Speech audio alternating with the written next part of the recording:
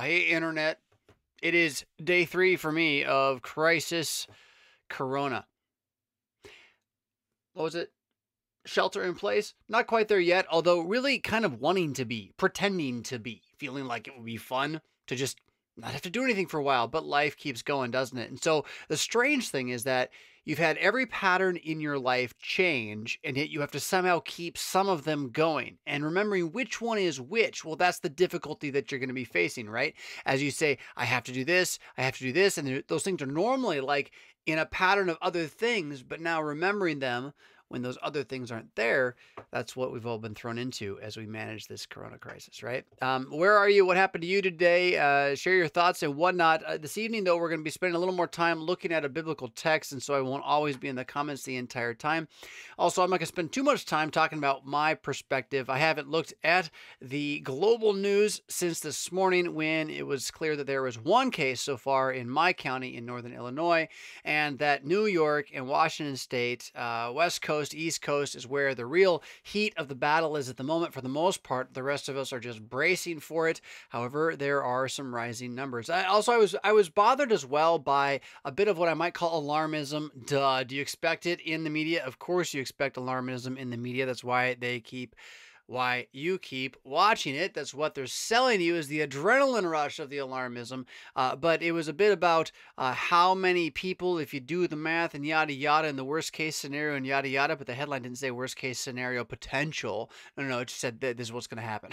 All right. And so the exacerbating of the dilemma for all of us and our fear by refusing to kind of just, come down on the side of caution and calmness and collected decision making. All that being said, I think most of us are just buckled down right now, right? So in any case, curious if you have more news, because I have not checked this evening. Instead, what I did was I prepared to get us into the Lenten text now, what I really don't know what's going to happen when I do this. If I do this, I don't know if you can see what I can see. I have no way. It didn't move out of, my text messages. Don't want to share that with you. Oh, for pity's sakes. Hello. So, I'm messing with Evernote and trying to see if there's a way to guarantee. But see, now I see it there. But why isn't it falling? It doesn't matter. You can see it. I can see it. There it is. Right like that. What I want to do tonight is take a good solid look at, distraction. One more thing, or that will bother me. Which should have been last night's text at St. Paul Lutheran Church in Rockford, Illinois. The Old Testament lectionary series that we've been doing throughout the year has really hit the ground now, in my mind, with the book of the Judges. And moving through Lent, we're picking up on both Joshua's life, the Judges' epic era and timing, Samuel and Eli, and everything that goes on there, leading into the rise and fall of Saul on Palm Sunday. So there's a great deal of stuff going on. And in the midweeks, what we're trying to do is pick up some of the better and lesser known judge stories or savior hero stories and focus in on them as best as we can. Now, hold on. I got to check something here. Yeah, see, I'm wrong about that. And I'm just looking at something from my own mind. Yeah, that looks right. Why do I feel like Gideon should be here? No, these guys are before Gideon. Yeah, Gideon is coming. Trying to put this thing together has been done in part so that I would have to memorize names and timelines. And it's amazing how, even as you're learning it, it slips away from you. But with all that being said, so tonight then, the goal would be to dive into one story of one judge in his time period without going too deep on it, and see how it connects to the bigger picture. And so the first thing is, you would already know, in theory, you've been going to the church where I am preaching, you would already know about these judges being saviors, about their role in society, about how they aren't necessarily always faithful, but how their particular job is to protect the bloodline of the covenant promises that are going to become the one man, Jesus Christ, for us. And this is a calling that they receive from God to do this, although it's not like the prophets always. Although there are times when Yahweh appears and sends them, there are times also where they just do it on their own. Well, in the midst of all of this, you tend to see a rising and falling That's you're not even say it. There's a cycle of repentance, sort of, for the Israelites, but you also see a consistent downward slope. So even though there's like this up, down, call out to Yahweh, He responds thing going on, it's always getting worse and worse and worse toward the end of the book. To the point where, at least as far as I see it, Samson is there as a capstone. I mean, I believe this happened as history, but he's there as a capstone for the absolute most abominable and worst leader in the history of Israel, a vengeful and hateful and lustful man who had no awareness of his own sinful condition. Well, that's all coming, at least in theory, in the series. But that downward spiral, the story of Deborah is almost right in the middle of that whole thing, or it is maybe, and its counterpart probably is the story of Gideon. But we're not going to go all the way to Gideon yet, but what I want to say is that so Deborah and her story, sometimes it gets trotted out as like, hey, here's the proof for why we should have women's ordination. See, there was a judge named Deborah. We win, neither male nor female, blah, blah, blah. Okay, but that's like saying that Job had 3 friends and they were very smart and gave great advice, and so I'm going to take it and like run with it as the substance of my faith. Wait a minute. They gave great advice from a worldly perspective that leads to damnation. Oh, well then maybe I shouldn't use that as my main argument. Same thing with Deborah.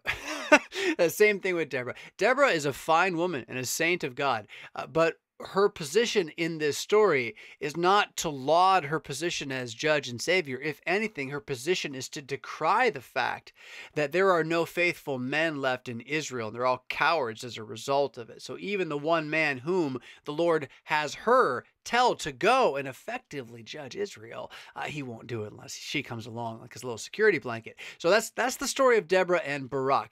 And the point here again is not to decry women at all. In fact, it's to decry faithless men, and that the time when you see women, faithful women, in strong leadership, and they're actually leading in the absolute front, is only because the men have all dropped the ball. It reminds me of something that was said in a little book called, I think it's called The Office of Woman in the Church, by a guy named Zerbst, who didn't really want to be a conservative, but he liked the Bible, and so he had to say what it said in this book about what it means to be a woman, written in the 50s, I believe, LCMS, German writer.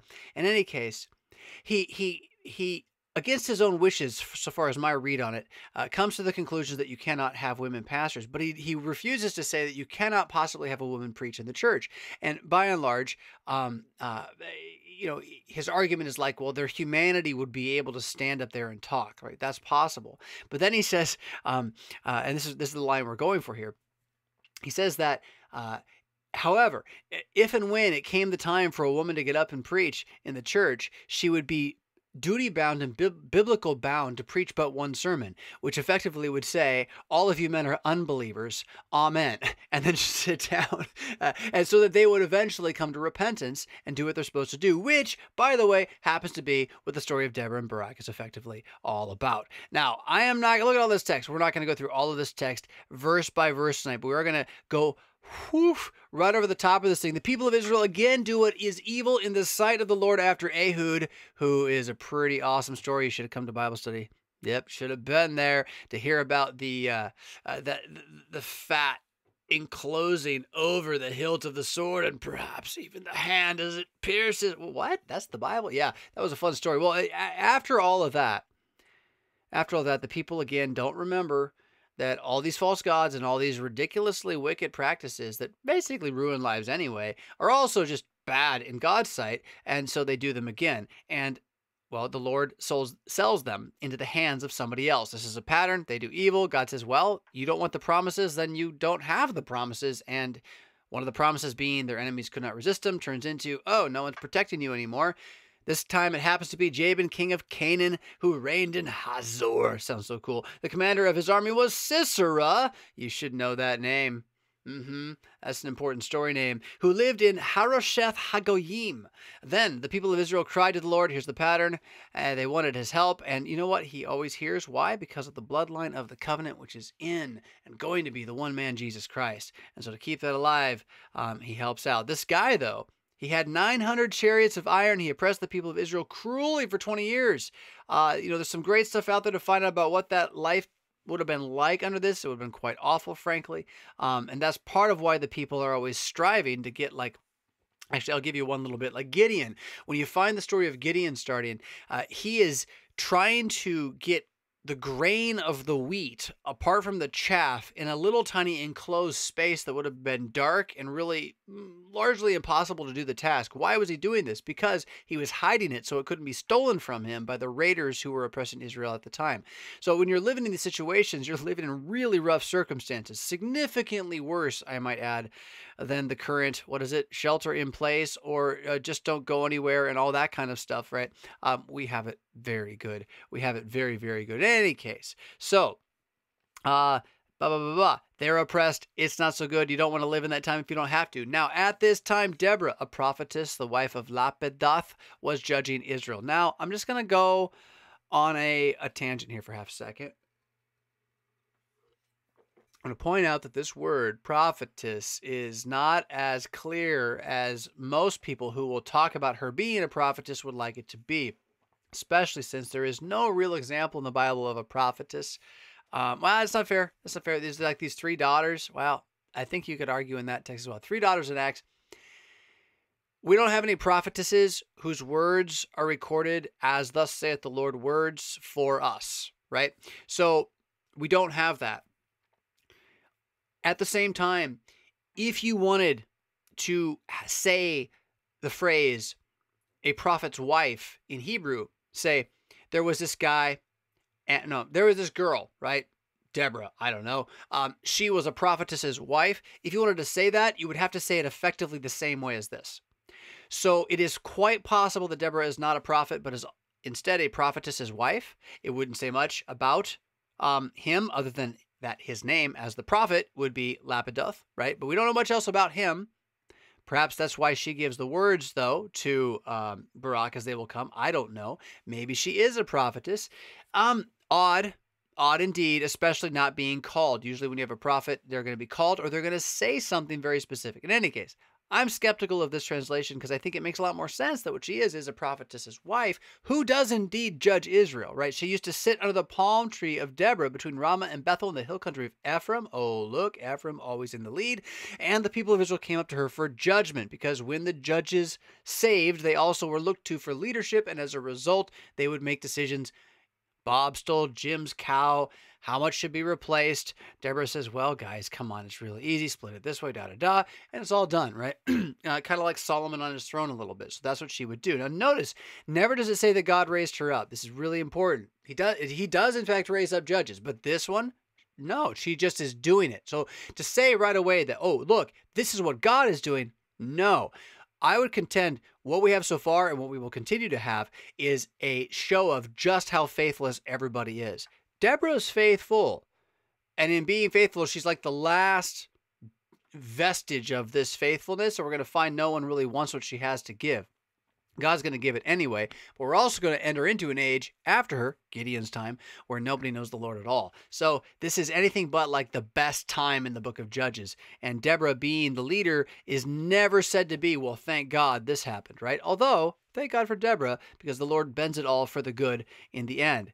So here she does this thing, right? She sends to summon Barak, the son of Abinoam, from Kedesh Naphtali, a man of Naphtali, look at that, and said to him. Now, before we get there, just a little bit more. So is she a prophetess? Is the prophet speaking through his wife? I don't know. It doesn't matter. The point is, this is not an argument for women's ordination in any way, shape, or form if you care about what's actually going on. So she sends to this guy, Barak, and she says this to him. Now, this is kind of interesting because, what more do you need, right? She is not really saying, I'm to be the judge. In fact, Barak, in a sense, is the one called to be the judge at this very moment. Has not the Lord, the God of Israel, commanded you? Wait a minute. Has he not? Did he not? Has it happened before? Has Barak been told already to go and judge Israel and he won't do it? She just goes to him and says, look, you should know this already. How should he know it? Text doesn't tell us, but her point is he should know this already. So, hey, go gather your men at Mount Tabor, taking 10,000 from the people of Naphtali and the people of Zebulun. Wow. Not usually the ones going and doing the fighting, not on this way. So that's kind of a sweet moment. And I will draw out Sisera. That's what the Lord says. I will draw out Sisera, the general of Jabin's army, to meet you by the river Kishon with the chariots and troops, and I will give him into your hand. Dude, the Lord has told you, you're Joshua. Go do it, right? He has told you, you are the judge. Go do it. Has he not? Why won't you go do it? Barak says to her, only if you go with me, mommy. If you will go with me, I will go. But if you will not go with me, I will not go. Now that's the moment where like everything is just wrong in this story. Barak, God bless you. You're a pillar of the history of the Bible, and I'm gonna hope and believe we're brothers in the faith in Christ. But this is not to emulate. This is not a story to teach us how to behave. This is a story to show us how, through the midst of our not wanting to believe what God has surely said, which is that, like, dude, you're Superman, go do it. To him, that's what he's got. It's like, he is Superman. Nope, not going to believe it. In spite of that, the Lord's going to save through your hand anyway, although with a caveat now. And in this, then save the people and the bloodline so that eventually it can save everybody in the one man Jesus who does not shy away from his task, right? Much less listen to his mother when his mother says that he is maybe not doing what he should be doing. So she says to him, I will surely go with you. However, Barak, my friend, you fool, the road on which you are going will not lead to your glory. Right? What's that? He didn't believe what God had said. He does not believe. He's been called to be effectively a savior. He doesn't do it. And so he's not. He's not a judge. He's never called a judge. By the way, neither is Deborah called a judge. It just says that she was judging Israel. And it's not the saving judge. Okay, there's two words for it in the book, and they get confused sometimes. You have the saving judge and you have the sitting in judgment judge. It's the saving judge that matters, right? Deborah is doing the sitting in judgment judging, which is important, but it's not the thing. So she's not a judge, and neither is Barak. I think he was called to be one, and he doesn't get to be, and it all goes to catastrophe. And at the end of the day, the Lord will sell Sisera into the hand of a woman, which I know, Marvel Universe, it's really important that we understand that Captain Marvel was an awesome movie, and if we say otherwise, it's sexism. I get it. It's okay, but the movie was terrible all the same. That being said, this statement here is not a go ladies kind of moment.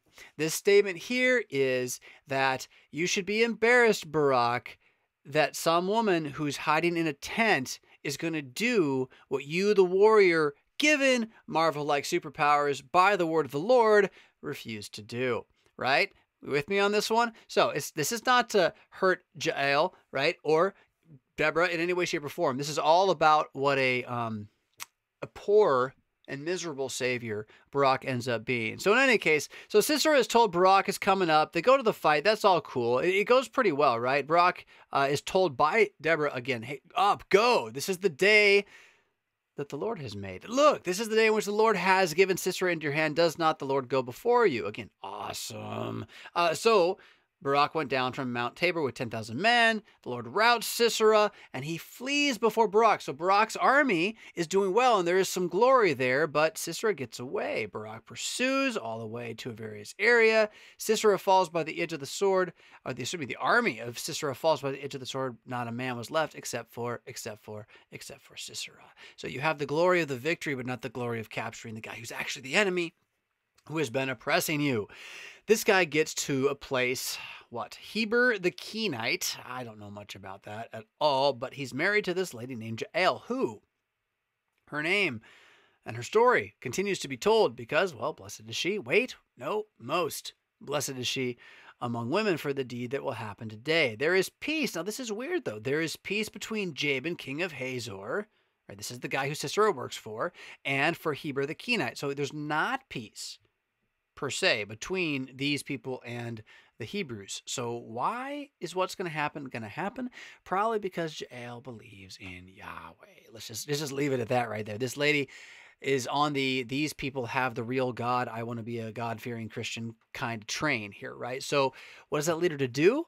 Interestingly, maybe not rightly, but interestingly, in Art of War, deceive and destroy the enemy of Israel, she ends up doing the judging which God had sent to be done, although again she's not herself called a judge either. Jael came out to meet Sisera. Turn aside, my lord. Do not be afraid, right? Hey, you're safe with me, she says. Woo! blinks her pretty little eyes, and he turned aside to her, went in the tent. She covered him with a rug. Hey, stay down there. Shh, I know, it's dusty.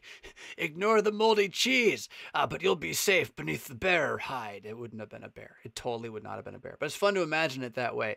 Jael came out to meet Sisera, said to him, turn aside, my lord. Turn aside to me. Oh, I already said that part. He goes in. He's under the bear rug. Please give me some water to drink. I'm thirsty. Can I have some help? She opens a skin of milk for him, gave him a drink, covers him.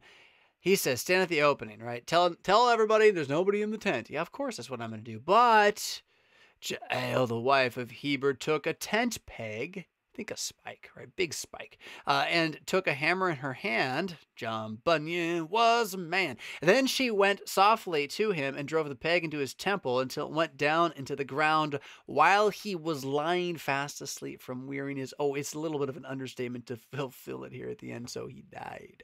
You'd think a spike, a railroad spike with a nice mallet-sized power hammer, right? You're asleep under a carpet and then thwack all the way through, by the way. I mean, how long is that thing, right? All the way through into the ground. This is the gospel of the Lord. Merry Christmas, amen, and Hanukkah? I don't know. Dear heavens. Well, actually, yeah. See, the tongue of the serpent and his voice as his head is crushed beneath the spike that's also been driven through the heel of the foot, which is Jesus Christ hanging upon the cross. I mean, there's a little bit of an echo there, don't you think? Just a touchy, tiny one. And in that then too, what is she doing? She is saving Israel from the one who oppressed the promises and led the people astray in so many ways, right? So she really is a hero in this way. And his death, gory as it is a picture of the crucifixion of your Lord and the casting of the dragon into the fires at the end of time. So don't get too hoity-toity about it with your modern, cleansed, over antibacterialized. I can't believe how many people are using antibacterial lotions and soaps as if that's going to fix or stop a virus. All we're going to do is actually create the flesh-eating bacteria everybody's afraid of from over antibiotic use through this event by sterilizing stuff that doesn't need to be sterilized in ways it doesn't need to be sterilized at all. Oh my goodness, that's something else entirely. Did we get it off on a tangent there? We certainly did. Sterilization. Oh, yeah. So let's not sterilize judges. What do you say? All right. So there's more. On that day that God subdued Jabin, the king of Canaan, before the people of Israel, and the hand of the people of Israel pressed harder and harder against Jabin, the king of Canaan, until they destroyed Jabin, king of Canaan. So they actually throw him off, and then sang Deborah and Barak, the son of Abinoam, on that day. So there's a song that we get, even though neither of them do technically get called judges. And this song is the one you're just never going to hear sung in church. You just won't. Not going to happen. Awake, awake, Deborah, awake, awake, break out in song. Arise, Barak, lead away your captives, O son of Abinoam, right? Hey, two big names, they're pretty spiffy. War cry, right? That's what that is. Then down marched the remnant of the noble. The people of the Lord marched down for me against the mighty, right? So they're oppressed, but there's a remnant, and out they go against one who is stronger than them. The kings came, they fought, then fought the kings of Canaan at Taanach. By the waters of Megiddo, they got no spoils of silver, right? So they came and they fought, and they thought they would win, but they lost, so the spoil was ours at this place. Taanach, don't know much about that. Canaan is the whole area. The waters of Megiddo. You might know Megiddo from the word Armageddon, meaning mountain of Megiddo. However, there is no mountain of Megiddo. Megiddo is a plains. There are the plains of Megiddo, a place where later there will be other battles. This is one of the early mentions in the Bible, but later Jehoshaphat, has some trouble at the battle of Megiddo, not Armageddon, but the battle at the plains of Megiddo, which then is referenced sort of as a symbol by John in Revelation as a mountain that doesn't exist actually as a mountain, but the fight that happens at Megiddo under Jehoshaphat is a picture to be used and pushed into the symbolism of the fight of Christ against the devil, as all Revelation's always about, hence Har-Mageddon, the mountain of Megiddo, a fusion of like Sinai and Calvary and Zion, where the Lord wins a great and valiant battle, maybe even by dying. Yeah, that's none of that's here yet with this Megiddo. It's just where, in fact, it would seem Barak and perhaps, Jael, does her work too, which makes the Armageddon thing a little more fun if you pull all that together. So you're pulling Jehoshaphat and Jael together into Revelation. Woohoo! That's why you can't even make a movie of that stuff. You cannot go deep enough. But then they sing. Not blessed are you among women. That's just Mary, the mother of our Lord, who I don't want to demean in any way. But Jael gets this most blessed phrase. It really is something. Most blessed of women, be Jael. Now, I guess it's not are you. We could debate the grammar there, I suppose. Most blessed of women, be Jael, the wife of Heber the Kenite. You see, you don't sing that one in church, right? Of tent-dwelling women, most blessed. Now, this is just... how'd this get in our Bibles? I just don't understand. He asked for water. She gave him milk. She sent her hand to the tent peg. She crushed his head. She shattered and pierced his temple between her feet. He sank. He fell. He lay still. Between her feet, he sank. He fell. Where he sank, there he fell. Dead. Thump, thump, thump, thump. It's like an Edgar Allan Poe story. It's incredible. I would love to sing this in church because what's it about again? This is about the Christ conquering death. This is about the Christ destroying our enemy Satan. That's what they're singing about through hyper shadow, right? Through sign and signal of past, through prophetic events that overshadowed or led to or pointed to the fulfillment. Then Christ does all of what these things were telling us was about to be. More about her. I guess I shouldn't have stopped there because there's just the more Edgar Allan Poe part. Out of the window she peered. The mother of... Oh, this is so sad. I'm sorry. There is a reason to stop there. I mean, you should really see. This is a complete shift. Now they're going to sneer at Sisera's mom, right? I mean, this is just like playground, right? Out of the window she peered. Who? The mother of Sisera. Wailed through the lattice. Like, where's my son? He didn't come home. Like, wow, dude. And they're singing in triumph of this. It's a war cry. Why is his chariot so long in coming? Why tarry the hoofbeats of his chariots? So may all your enemies perish, O Yahweh. But your friend shall be like the sun as he rises in his might. Oh, that's a war cry indeed. It's so amazing. And again, I want to sing it because who is this? Peering and wailing. Well, this is the world crying over the fall of Babylon, right? Babylon, Babylon, fallen is Babylon the Great. Who is like her among the cities? Watch how she burns. Oh, my goodness, do you not love the masculine edge of Christianity? Can I get this thing going? I'll go, goodness gracious. The martial, no, that's not what I wanted. Come back to me. Now, there we go. The martial military edge of Christianity that leads you to want to fight for what's true and right and good in your life, whether you're male or female, a child or elderly. We can all learn to what? Pick up the sword of the Spirit. Yeah. Cast the word of God like bread upon the water, perhaps. Maybe take a moment and pop over and see what y'all got going on this evening. These don't even necessarily make sense as I throw them out here in order. Good evening, ditto. Yes, that's how I was taught. Anyway, Española aside, hello. Good to see you guys have a little conversation over there. I think for this evening, I'm going to do less of the chatting, more of that preaching that you just got. But I will be back tomorrow at some point. I'm thinking maybe earlier in the day tomorrow. But then again, Saturday morning chills coming up the day after. In any case, I hope you're staying safe wherever you are. I hope that when you got to go out, you got to go out. When you got to work, you got to work. In fact, if you can work, you should work. If you can work from home, even better. But if you have a chance in the next 3 days to just take a morning or a day with your family and just do something you all want to do together, I tell you, this is a moment in time you want to remember right now. And you want to remember it as a time you spent with those you loved, unafraid, even as the world is terrified. Yeah. So with all that being said, you all have a great evening. I will catch you on tomorrow mañana with our 40 days of crisis. That's probably all going to go to Easter, like I all said before. Until then, and after then, and always then, until he comes again and forever. Don't wallow in the muck. Yeah. Rock on.